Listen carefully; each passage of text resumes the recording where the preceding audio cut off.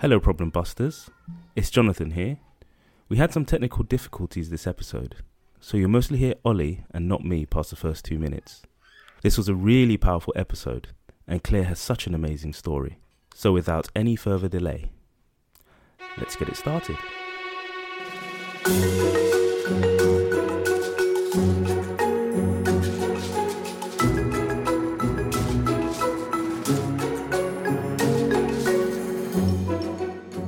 Welcome to another episode of Problem Busters. I'm your host, Oliver Happy, here with my esteemed colleague, Jonathan. How are you, sir? I'm well, thank you. How are you? Well, I've just had a few days off in between jobs, so I'm quite relaxed, and I've discovered that when I do yoga, life is great. It's a really simple equation. So yeah, I've been really enjoying a couple of classes a week. Oh, that's very nice. I'm at the opposite end of that spectrum. I haven't done yoga in about a month, and my lower back is hurting. So I think time to get between back us. We are the ideal human. So on to today. Today we've got a really interesting guest, Claire Seek. Welcome to the show, Claire. Hello. Thanks for having me. It's a pleasure. So first of all, let me just give you a quick intro, and then we'll move on to a little bit about you. So Claire Seek is all about building community for people and planet. Based in Portsmouth, which is a city in southwest England, for those who don't know, she is the founder of Repair Cafe Portsmouth, also Green Drinks Portsmouth, and a whole lot of other community-based projects besides. So we're really excited to have you here and to talk about all things repairing and not just throwing them away. So let's start with a bit about you and how you came to found the project and extend what I believe is a global network of ideas into the Portsmouth region. Yeah, so I guess I started probably campaigning and being interested in kind of environmental things about 12 or 13 years ago now. I also became a mother at that point, which I think there are probably some links with when you have kids and start thinking about the future that they have. And I've also been someone I'm always determined to do things. So like, any job around the house, I'm like, of course I can give that a go.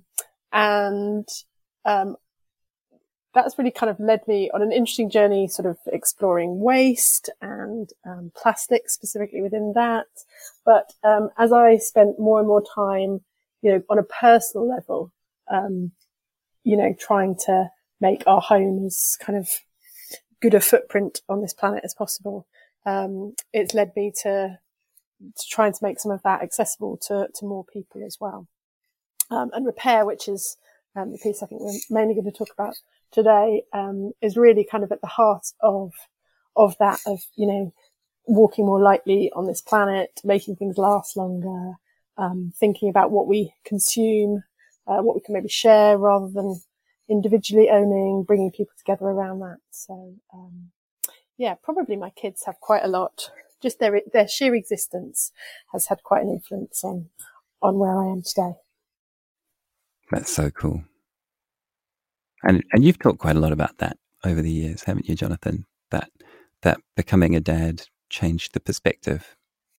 So it was one of those things. I'm someone that's always kind of looking, reading up on different ideas around the world. And it was something that I had seen, I think, probably on social media a few times and, mentioned it to various people and gone, oh, wouldn't it be great if we had one of these in our city? Because it had started in the Netherlands by a woman over there sort of years before. And I actually, something popped up on, one of the social media feeds when I think it was something like their 8th birthday. I just thought, well, no one else has done this, but I know there are people out there that are interested in setting something up. And a repair cafe is kind of where you bring people together. So it's got that community element that you bring people together who are good at fixing things, with people who have stuff that need fixing, and you sit together and you learn, well, give it a go at fixing it. Obviously we don't manage to fix everything. But it really fitted in with the kind of stuff I was also doing on a neighborhood community level as well. So, it ticks multiple boxes, and I thought, well, let's just stick it out there and see if anyone else is interested. So I was involved in lots of kind of Facebook groups at the time and community Facebook groups. So I set up a little group saying anyone interested in setting this up, posted it on all the sites that I knew across the city. And within, I think it was literally 24 hours, I had 200 people either on the group saying, yes, I've got something broken, please, can someone help me? Or, oh yes, I love this idea. How can we help set it up? And a couple of weeks later, we had 20 people squashed into my lounge diner to kind of make it happen. So the first Repair Cafe Portsmouth happened in your house? Well, no, that was just the planning one. That would have been really mad to try and do the first one. Although I have heard some people, I mean, these take very different kind of shapes depending on the community that you set it up in. Obviously, we're a big city. Although it's interesting, I don't know how many of your listeners will know, but we're an island city, so and one of the most densely populated cities outside of London. And so you've got a lot of people crammed into a little space. So we kind of plotted, where would be the best place to start this. And we kind of tried to find as central to the island as possible and on, public transport routes and that kind of thing. But it was only, I think it was like 4 months later that we ran our first one, and we were gentle on ourselves. And it's really funny when you first set up, you get lots of people that are good at fixing things, but obviously not necessarily good at fixing everything. So we actually started with people coming along to kind of learn the process and how it's going to work, but they also brought all their stuff in their house that they hadn't got around to fixing, or they wanted someone else with a different skill to help fix, and we just fixed each other's stuff for the first one. So it was literally in a church hall, which is where we've met, with the exception of COVID, obviously, ever since, which was just over 4 years ago now. So, I mean, these happen across the world. As I said, I think there are several thousand around the world now, and there are different iterations of it as well. So, Repair Cafe is sort of a brand as such, but there are lots of community repair groups, with differing names. For us in Portsmouth, we've been going, as I say, for about 4 years now, but we're just a pop-up event. So, we just hold sort of 1 or 2 months events, 1 or 2 month. I can't even say that. 1 or 2 events each month. And we've had to really kind of stop advertising because we're at capacity. So for us, what we want to do is take this that step further and actually have a base where we're able to be open, longer, link it in with the concept of a library of things, which is where you can borrow stuff that you don't use all the time, or those things that, for example, if you bring your drill along and we can't fix it, rather than the default being, okay, I'll go and buy another one, you could borrow one from the community. And we're also really engaged with the Right to Repair campaign that goes on around the globe as well. So really calling for changes in the way stuff is made and is repairable, so that we, it's not just about us having a nice time together, although it is a very lovely project. It's about, trying to change the culture as well. And we're just a small cog in that. Tell us a bit more about the Right to Repair. Yeah, so the Right to Repair, there's people campaigning at different levels. And it's really frustrating, when you spend hard-earned cash on something, and when you think of the resources that are taken up in producing that. Most of the carbon, for example, with certainly electronic objects, actually comes from the manufacturing process, before it's even used for the first time. So there's a massive impact on the planet, as well as, our bank balances on constantly having to replace things that break. So the Right to Repair is a bit different in different countries, but it's really focusing on policymakers and manufacturers to make things that, will last longer, that will be more repairable, even being able to open objects so that you can have a chance of repairing them. Things such as providing spare parts for longer, providing more information about how things are made so that people can repair things themselves. I mean, it's ridiculous when you consider, obviously, we're a naval city, so we have some amazing volunteers, who might have worked on submarines and missiles and are very capable of fixing, a TV or a phone or whatever it might be. But because the way things are manufactured and because of the information and spare parts available, they can't, do that for their own objects that they have. So it's sort of a justice issue as well. So the Right to Repair campaign is very much, lobbying, just in the same way as there's lots of manufacturers lobbying our governments to say they don't want to have to repair things. We're grassroots, collecting lots of data about what we can't repair, And also, like in the UK, we campaign. So, for example, with the Restart Project, there's petitions, and we work with, lobbying MPs to talk about things such as tax. So, for example, you don't get taxed if you repair a luxury yacht, but you do get taxed if you repair any of the normal things that we have in our homes, which just seems mad, doesn't it? Infuriatingly mad. Yeah, I mean, certainly you're absolutely right. So, for example, in France, actually nowadays on products, they have a bit like we have like an energy rating on our electrical things. They now have, and on our food, we have things, don't we, that tell us how much salt's in the item we're buying, that kind of thing. And in France, they have a system now that shows you kind of how repairable something is, which means that the consumer can be much more informed and think about, what's it going to cost them? How long is it likely to last? Those kind of things. And, it's interesting, obviously, in different nations, and now we're not in Europe. So we still work with the European campaign, because the reality is products that are made for Europe will still obviously be sold here. But the UK government's really not doing well on allegedly keeping up with, I think in Brexit, I'm sure they said they were going to exceed what the EU did. But that's not the case. We need policy to change so that whether it's tax, whether it's just what they're allowed to sell into a country, so that customers are more informed. And it is a massive problem on that, the waste perspective. So the UK is the second biggest producing country of e-waste in the world. It's only Norway that's ahead of us, and I think we're on track to become the first, sadly, by 2024, with Norway kind of improving what they're doing, but we're not. And the stats are quite terrifying on the amount of e-waste that exists. And I think even if you just sat and probably looked at your desk or wherever you're sitting today and thought about the technology around you, for everyone's phones and laptops and tablets, they've often got different chargers, and they've got a life expectancy from the manufacturers of maybe 4 years, which, when you consider most of the carbon, for example, is created during the making of that. And if you think of all the resources involved, to have something that only lasts for 4 years, if you made it to last for 10 years, that has much less impacts on the environment, leads to less waste. All these kind of things. So why do you think the UK is so high on that list for e-waste? Is it because we are quite a wealthy country and people consume a lot? Or do you think there's other factors at play, like you've alluded to the government policy trajectory? So it's interesting. I don't honestly know. I mean, in comparison, obviously, to some, poorer countries, there is definitely going to be much more consumption in our nation. We've got a real appetite for the latest gadgets as well, haven't we?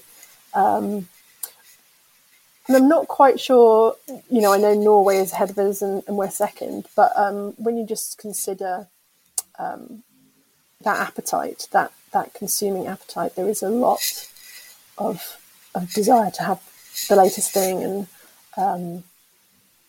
And I think that, again, within that as well is going to be the structure for recycling assets, which will be different in different countries. So, the UK is not known for having the best recycling systems for these things. I don't know. Yeah, it all makes sense. Causes. It's embarrassing, though, isn't it? And it's something that we all need to improve on. And really sad, I think. Because there is so much linked within our culture as well, isn't there, around sort of the pressure. I've got kids that are heading towards teenage years, and the pressure to have the latest thing and the best tech for that. And I mean, thankfully, I think the generations that are coming up are talking much more about sustainability within that. But yeah, there's a lot more that needs to be done to try and reduce that. Do you want to talk to us a little bit about what you're seeing in terms of the next generations and what they are getting from school, and also just what they are sharing in terms of their awareness?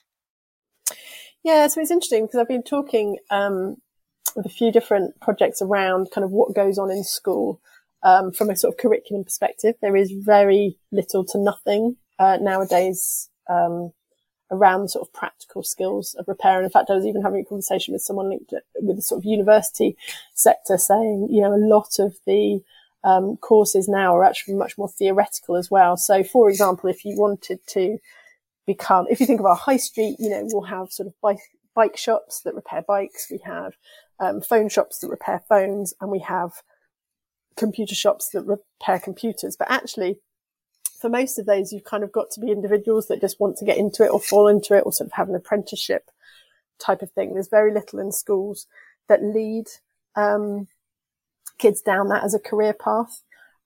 It's just not massive, and it's become less and less in the curriculum. But what I do get hope from is some of the conversations that I have around sort of sustainability and the environment. So actually, I've been invited into a conference sort of across our school sector in the city next month, which is talking to the sort of eco groups and the groups in the secondary schools that are looking much more about the environment. And within that, we're talking about,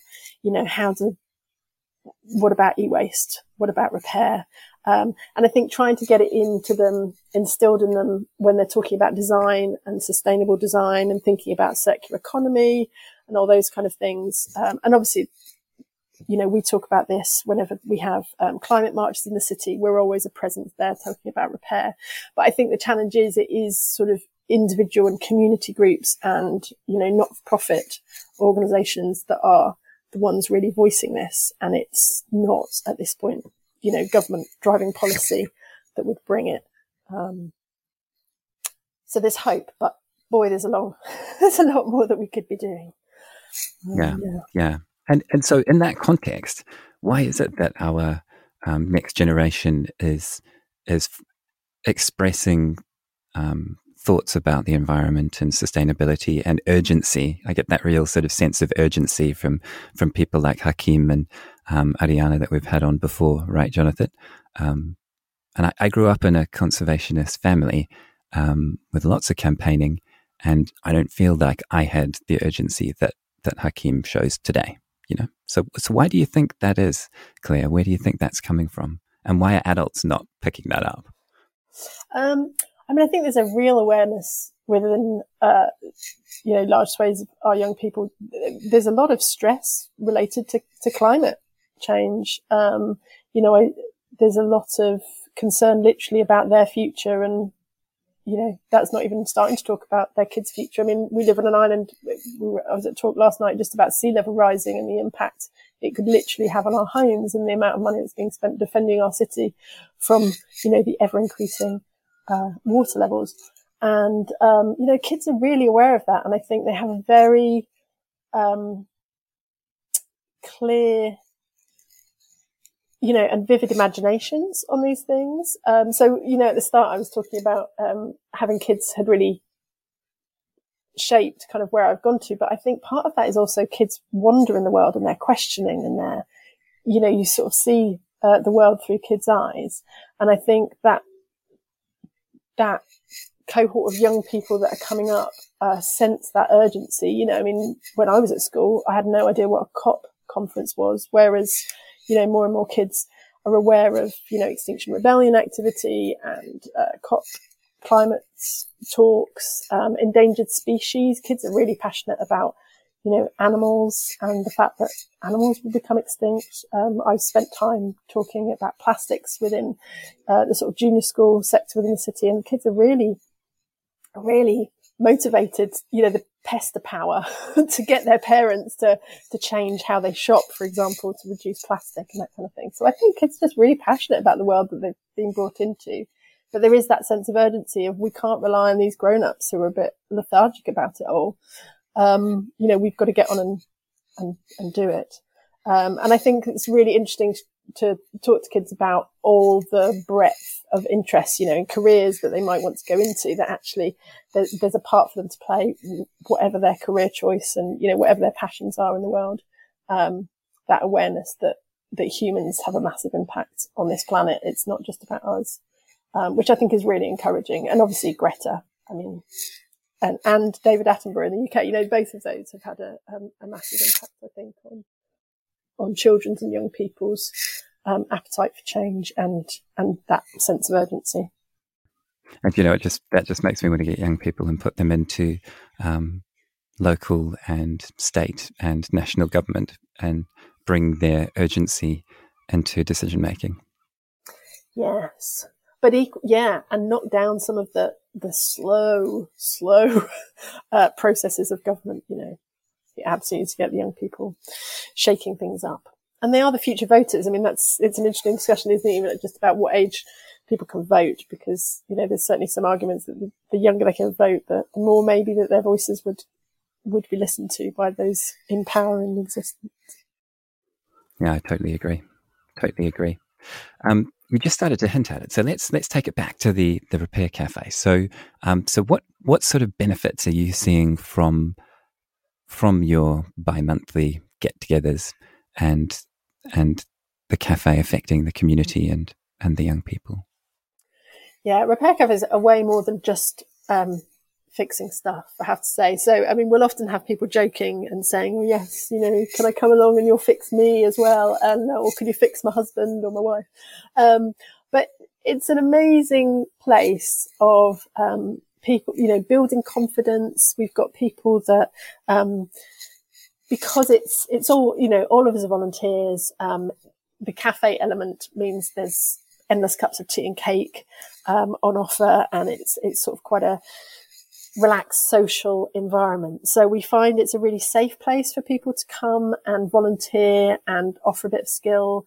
We also have volunteers who aren't fixers, but just serving the cake and welcoming people and that kind of thing. And so there's sort of a home for anyone that wants to get involved, which is lovely. We also use it as an opportunity for people to get more skills. So not only the people who are sitting there bringing their objects. So for example, most vacuum cleaners that are brought in, there's actually nothing wrong with them. It's the fact that people don't know how to, clear out blockages and all those kind of things. So it's building people's confidence to actually, I can do this and I don't need to just bin it. But we also have people buddying up. So people who are interested in learning how to solder or how to, just understand a bit more about, whether it's sewing or electrical work. And we've started to partner with different projects in the city as well. So, Portsmouth's got, a brilliant initiative called the City of Sanctuary, as we have a large number of asylum seekers and refugees. So we link up with them and, at the stage of entry, they're not allowed to work, but they can come and give something back to the community, link in with the locals. And, that's been a really encouraging and happy connection point for us. So there's kind of lots of ability to, challenge isolation. And it's interesting as well because it's quite a mix, although I'm still constantly trying to get more women to come in and do electrical stuff and more men to come and do the sewing stuff. I haven't quite managed that yet. But it's a really good environment as well, I think, for people who maybe wouldn't want to just come and sit and chat, but they'll come and tinker. And you end up with some really good conversations off the back of that because you're focused on something else, but life gets discussed around it. So we're often signposting people to additional support and extra things like that. So it's a really broad set of benefits, way beyond just the environmental and the reducing e-waste kind of conversation. Yeah, that's awesome. When we talked the other day, you mentioned in conjunction with asylum seekers, I think you talked a bit about, was it white goods? And people particularly learning about repairing white goods at the centre? No. Well, we don't do white goods, Okay. basically because of an insurance perspective. What's interesting is going back to the right to repair is that there has been some legislation to improve some of that. So things such as, washing machines and fridges, that's where, some of the legislation recently has, been improved on. But yeah, we don't. I'm going to have to say when I'm trying to fix things, it's a bit of YouTube. There's a brilliant website called iFixit, although I don't think they quite do white goods, but you can fix lots of stuff on that. So, no worries. And I remember what it was. It was you, Jonathan. You've got a story about white goods. That's awesome. A washing machine's not cheap either. And I often think about that. If there seems to be something quite grossly unfair about a strata of families go to set themselves up in a house or a flat, as the case may be. The wealthier family probably doesn't think twice about getting the washing machine and things that they need. The family that's more on the breadline, proportionally, it's such a high cost to get just the basics to run a kitchen at home, isn't it? And that's like £15 a run now, isn't it? So how about the availability of spare parts? Jonathan just mentioned it, and I've certainly done a bit of the YouTubing and Googling as well, Claire, and thought, I'll just get another battery for this laptop or this cell phone or whatever it might be. And I also found I didn't even know where to start to try and find these parts. And the only thing I could compare it to was back in Australia and New Zealand, there's a real grey market or secondary market in spare parts for particularly Japanese and Korean cars, because those are dominant. So you could pretty much get an indicator light if you drove into a fence, no problem. But for electronics over here, I found it really hard. So how do you think that the law changing in the UK last year might change that experience for people who have something break?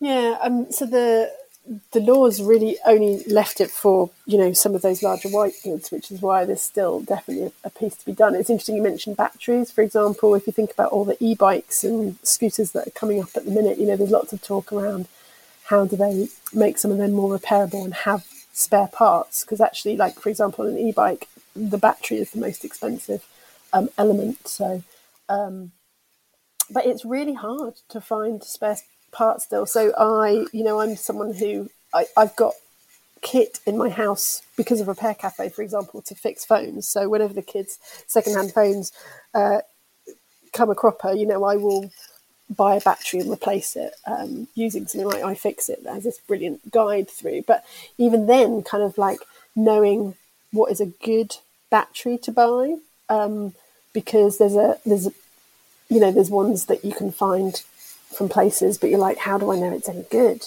How long is it going to last? And it's really hard to navigate some of that.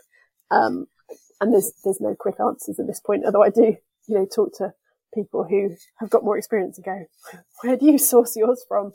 But that's because I sort of obviously work with some of those individuals.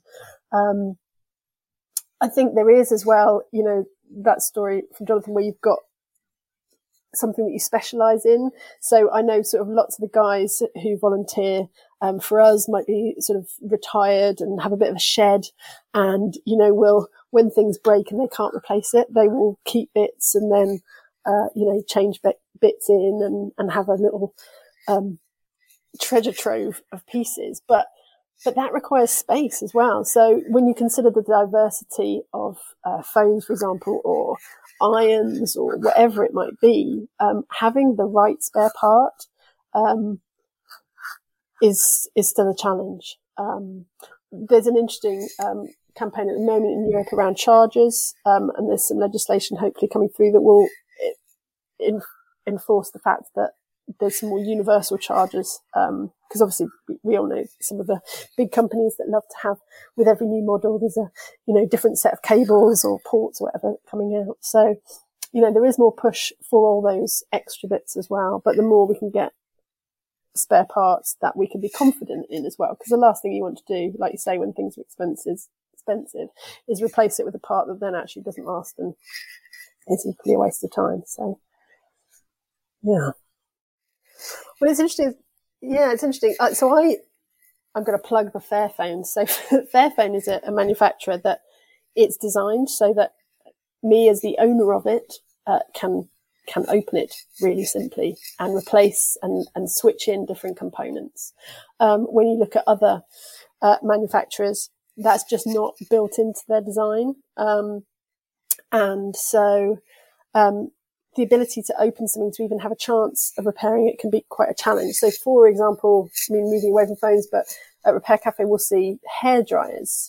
Now, most hairdryers are kind of literally sealed shut so that you can't, because manufacturers see it as this issue that if people can get inside and tinker, they might be held liable for then obviously the result of them electrocuting themselves and not being competent in what they're doing in repair. So, you know, things are quite often designed in theory for our safety and for our benefit to not be openable. Irons are another example. And actually, when we get a base, we've decided to have a bit of a pact, because working out how to open different designs of irons is a bit of a nightmare, and you'll often end up breaking it because of the hard plastic shells. And then you discover where there's a hidden screw, or, you know, just a specific part that you had to maneuver. And, you know, it wouldn't be so bad if these manufacturers provided a brilliant service that meant we could all send it back to them for them to fix it. But, you know, most of them don't provide that. So we're actually going to be just collecting the old irons that we can't fix. And we're going to start, you know, creating some kind of repository of this is how you get into this make of iron without breaking it. Because, yeah, in theory, quite a lot of stuff you can fix internally. Quite a lot of the components can be relatively simple. But if you can't open the darn thing in the first place, yeah, you don't have much chance of repairing it. Do you want to give us a bit of an idea of some of the things that can be repaired? Yes, it's not all doom and gloom. So, and we don't, as I said, we don't just do electronics. So, you know, we have people that fix jewelry, especially costume jewelry. We've got people that fix toys, and some of our favourite bits. I mean, lots of people have watched The Repair Shop on the BBC, and that's a very amazing kind of setup where they restore lots of older things, you know, with amazing craftspeople doing that. And that's not what we do, but we love it when there's sort of sentimental stories of people bringing things in. So we had a guy who had bought this radio for his wife when they were courting, which was like they'd been married for 70 years when he brought it in. And some of those good old radios, you know, are really, really fixable.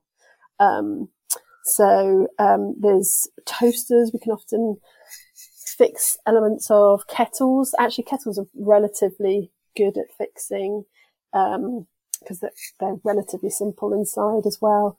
We get lots of kids' toys that come in, but as long as we can open them, we can fix stuff like that. So it's really, really, really diverse, the things we get in, and we collect all our data on kind of which things we can repair and which things we can't. We feed that into a data set that ultimately has community repair data from around the world. And I think our stats are we probably fix around 67% of the electrical items that come to us. And then it just goes up. Obviously, fabric things, we can normally fix most things. Jewelry equally is quite high, and some of the sort of more general mechanical things as well we can fix. So it's not all bad news. Yeah, so in this country we don't have anything specifically. I mean, you could check out French websites, I guess, to see if they sell it in this country. I mean, the first thing I always say to anyone before, if they've got to buy something new, is actually, first of all, do you need to buy it? So can you borrow it? You know, is it something that you're not going to be using all the time, and actually a family member, a friend, a work colleague has got that you can actually share and use? Because that's going to be by far the most, you know, economically, financially money-saving option for you, as well as for the planet. And then I think it's always worth looking at, if you're buying things new, to be checking out their websites and seeing, you know, what kind of repair service have they got. A quick Google with, you know, fixing X will come up with forums full of people either saying, oh, this was impossible to fix, it was a waste of time, or great, this is how I fix those kind of things. But at this point, you know, in the UK, we don't have, sadly, a nice way to check how repairable things are. And in which case I'd say, like, you know, sign Restart Project's petition, contact your local MP, raise these issues, and, you know, try and get it up the government's agenda at this point. Do you want to just give us a little bit more on that? So, you know, specifically, you know, I live in Brighton, Jonathan's in London. What could we be specifically doing to make repairability, openability, durability more something that is more available to us when we're buying things and owning things? So, as I said, the quick thing, so check out the Restart Project petition and sign that. And that calls for, it does say to the government, we appreciate you have started thinking about some things, so such as washing machines, dishwashers, fridges, TVs, but that we need them to go a lot further. The petition that they've currently got is asking for 3 very specific things. One is that any repairability measures include everybody, so that, when some of these people do say, okay, yes, we will provide spare parts and repair manuals, it's not just for the professionals, it's also for, DIYers and community repair groups. So it calls for that. There's also the commitment to bring the right to repair to things like smartphones, tablets and laptops, which we really need just because the amounts that we get through, it seems, as a country and as Europe. And as I've mentioned already, that kind of removing or reducing VAT on repairs would make a massive difference. So there's, sign a petition, get in front of your local MPs, and there's a massive appetite. There was a YouGov poll last year, I think it was the year before, that, showed that 81% of the UK public are absolutely behind the concept of the right to repair. I mean, it's just a no-brainer on every point, but people knowing about it isn't so high. So if you can get conversations with MPs, that's really important. How do you actually do that? So you can, now I'm trying to think what the website is. There is a website, and I will find it afterwards. And you can put it in the notes. Sure put thing. it in the notes. But yeah, there's a very handy little tool that tells you who your MP is on a website. It will tell you instantly who it is. So you could email them. You can go and knock on their door if they have an office. I mean, our local MP, I know where his office is, on a high street close by. Catch them at events when they come door knocking, looking for votes. Say, oh, while I'm here, while you're here, let me tell you about this. The Restart Project also, so we had a Fix Fest a number of years ago, and they created this thing called the Manchester Declaration. We've also got MPs that have signed that, which calls on policymakers and manufacturers to do some of what we're talking about. So there's additional information that you could send their way if you're really passionate about it and wanted to get on it. And the other thing is, get along to your local repair projects. So whether that's you've got something broken and you want some help to fix it, or if you want to give a bit of time to helping it. So, there's a vast array of community repair groups that happen across the country. I spend quite a lot of my time at the minute helping others across Hampshire and Wessex set up. It's a really exciting project that people are really passionate about starting. So, get along, find out where your local one is. You can go to the Repair Cafe Foundation website, and there's a whole list of them, or go to the Restart Project. Again, they've got a list of UK ones specifically. But that would be another thing, is to just become more connected with people that are doing repair and get stuff repaired yourself, because there's nothing better for MPs as well than personal stories. It's the data and the personal stories that captures people, and they go, yes, this is ridiculous. Why are we not improving things on this front? Yes, and it's a global movement, isn't it? Also, so for listeners in other countries, there's repair cafes in Australia and Europe and America. Yeah, India, they're on every continent. Yeah. And, there's different campaigns in different parts of the world around the right to repair. So there's a strong movement in the US, there's a European one. I'm sure there are bits in other parts of the world as well. Oh, I'm really keen, but there's one more thing I think we should ask. But wait, there's more. How step by step would somebody go about setting up a repair cafe near them? Hopefully not in their living room. Yeah. Although, as I say, they could be all different sizes. So some people do them, just as part of a library, or in a little literally a cafe. You could set up a little sewing group or something like that. I think the key is, first of all, to find a couple of other people that are interested in helping you, and get along to the closest one to you, or the one that's accessible to you. We're all a really friendly bunch. When you sign up to the Repair Cafe Foundation as well, you can get like download a whole pack, which gives you a really handy tool on, for example, what to look for in a venue, what to do about marketing and spreading the word, what your repairers might want to bring with their, as tools to bring with them for sessions, that kind of thing. So there's lots of information like that. And we also all agree to support other people in setting them up. So as I say, I'm constantly contacted by different people, and I'll always, chat them through things, share documents that we've got, explain how to cover insurance or set up as organisations. We've also got a community repair network that's been set up in the UK, and that's got sort of founding members that are really happy to be contacted. So whether you're in the Midlands or whether you're in other places as well, around the globe, go to the Repair Cafe Foundation and find local ones. But it just takes a bit of enthusiasm, and start small, start with whatever it is you've got. Lots of people just start with whatever it is, the skill from the initial group of people. So it might be that you just start with bikes. It might be that you start with sewing. It might be that you start with electrical, but then you sort of attract different people to come and do different elements. So give it a go and just create it the size and shape that's right for your community as well. Something that we do here in a large city is going to be very different to, a group of little villages somewhere else. So think about how you just tailor it and what works for your community. But give it a go. Thank you. That's inspiring. And you're right, Jonathan. It's time. Take it away.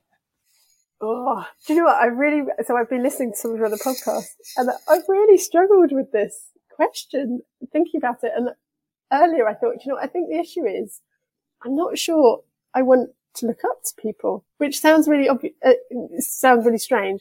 I totally admire people, and I'm really excited by seeing what they do and inspired by that.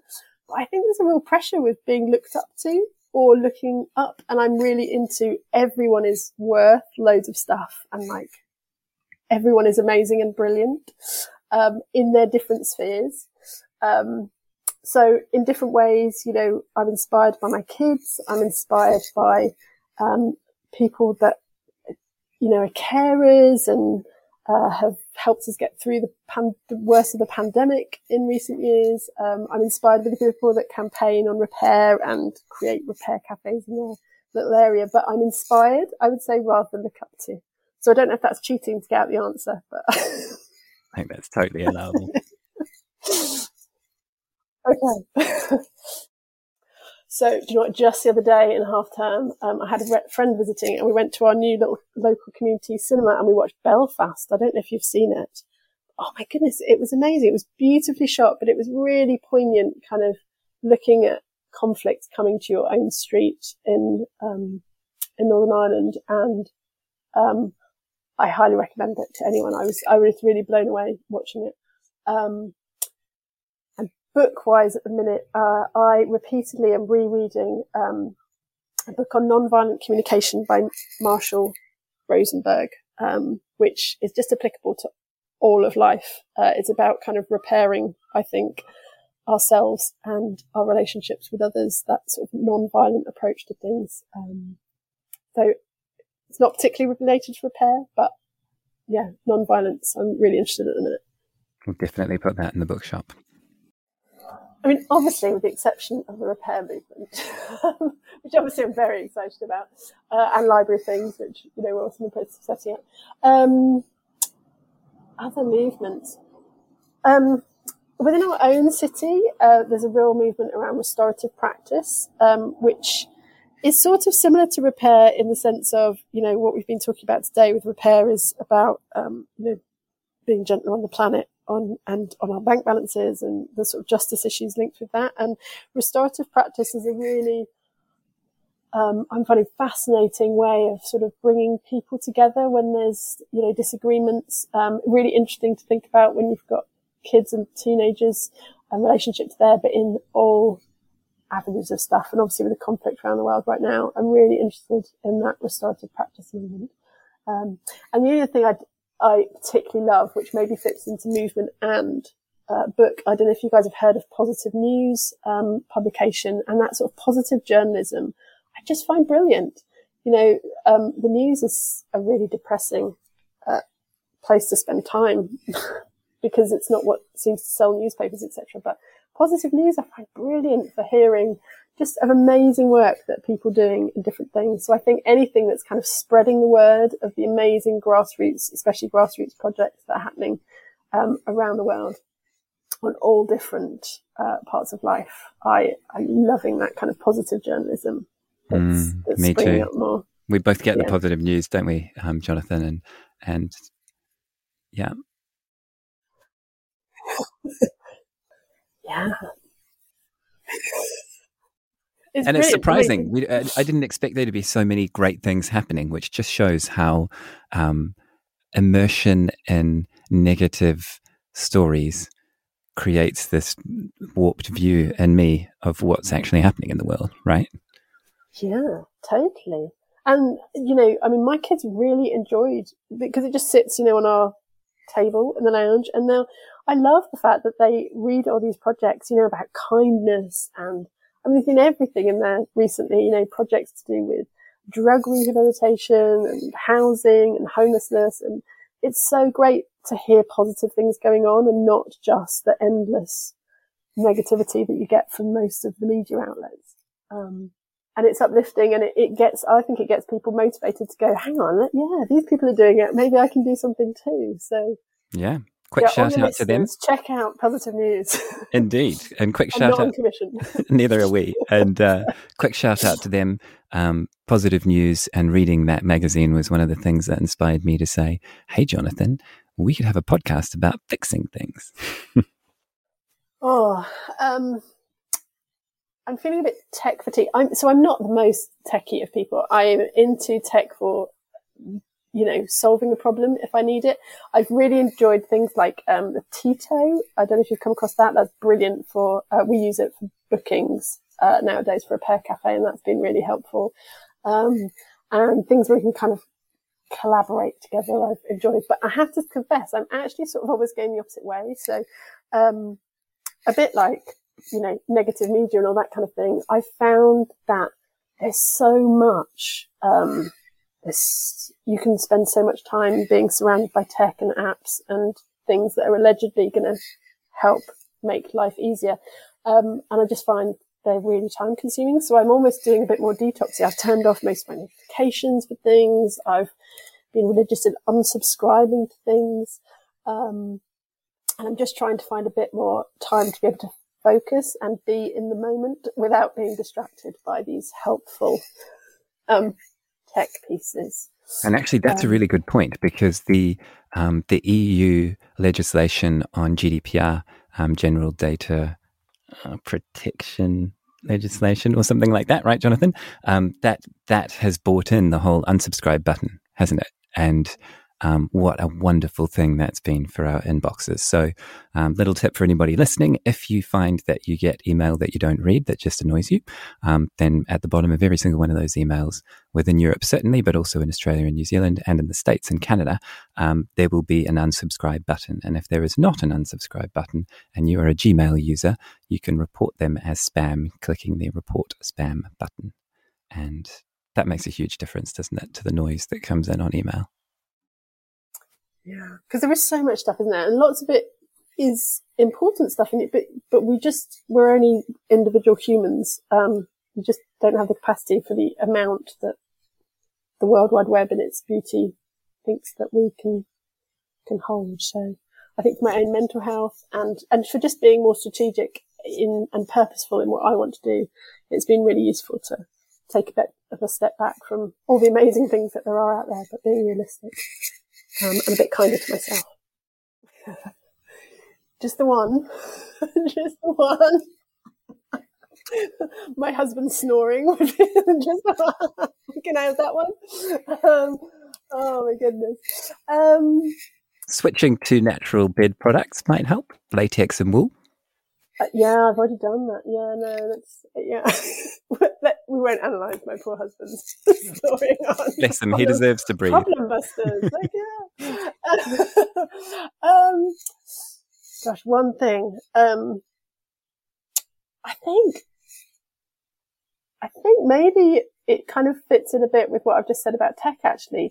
Maybe just people pausing and engaging brain a bit more before they do something. So whether that's what they say, what they type on a social media platform, how they scream at someone out of a car window, what they choose to buy, what they choose to borrow instead of buy, those kind of things. I think what I'd like to change is that ability to just slow down in the moment a bit before reacting or doing things, which I think would then lead to, obviously the world peace that I'd like to have, and all the other answers that would go with what's the one thing in the world.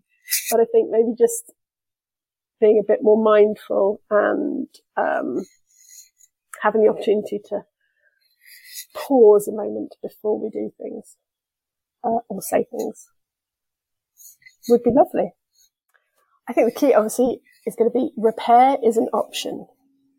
I think even if that's something that people become more aware of, and that's going to be at different stages for different people. So whether that's that, you're right at the extreme and you want to set up a repair cafe or a community repair project, through to the next thing I buy, maybe I'm going to see how repairable it is, or something's broken, maybe I'm going to try and fix it before I replace it. So just that awareness that repair is an option, and that you've got something to say in that. You've got a choice to try and get it repaired. You've got a choice to contact your MP. You've got a choice to, tweet about a product that's broken and how disappointed you are, and that the company would continue to have your customer if they made better projects. The more that we can get it up the agenda of policymakers, but also the manufacturers, the more we can push back, would be great. So that would be the take home. Just think about repair. It's an option. Nicely put. And how can people find out a bit more about you and the projects that you are involved in? The World Wide Web, that we've just been saying maybe don't spend too much time on, but, if you do a search for Repair Cafe Portsmouth, you can get in touch via that. I'm also on Twitter and things as South Sea Mum. You can tell when I set that account up, obviously. But yeah, and if anyone is interested in setting up community repair cafes, then definitely drop me an email or get in touch via social media or the website, and really happy to put you in touch with someone more local to you, or have a chat on a Zoom or a phone call. That's awesome. Thank you. I feel really inspired, and I'm mentally, don't know about you, Jonathan, going through the things that are shoved under the bed or in a cupboard and on the maybe we should replace that soon list. And I'm thinking, do I really need to? Yeah. Repair them or give them to a project that can repair them and use them for something else. Yeah, business. Mine's the same. It was the work place was upgrading the laptops, and we all took on laptops at cost. Yeah, it was a good thing to do. Claire, thank you so much. It's been really, really inspiring and really interesting, and it actually makes me want to come down to Portsmouth and have a look at some of these projects. So we will let you know when we're in town. Brilliant. Come visit any time. But wait, there's one more for the young ones. Yeah, I think so. I think I might actually just be Problem Busters podcast. Awesome. So thanks for tuning in. Look after each other, and we'll see you next time.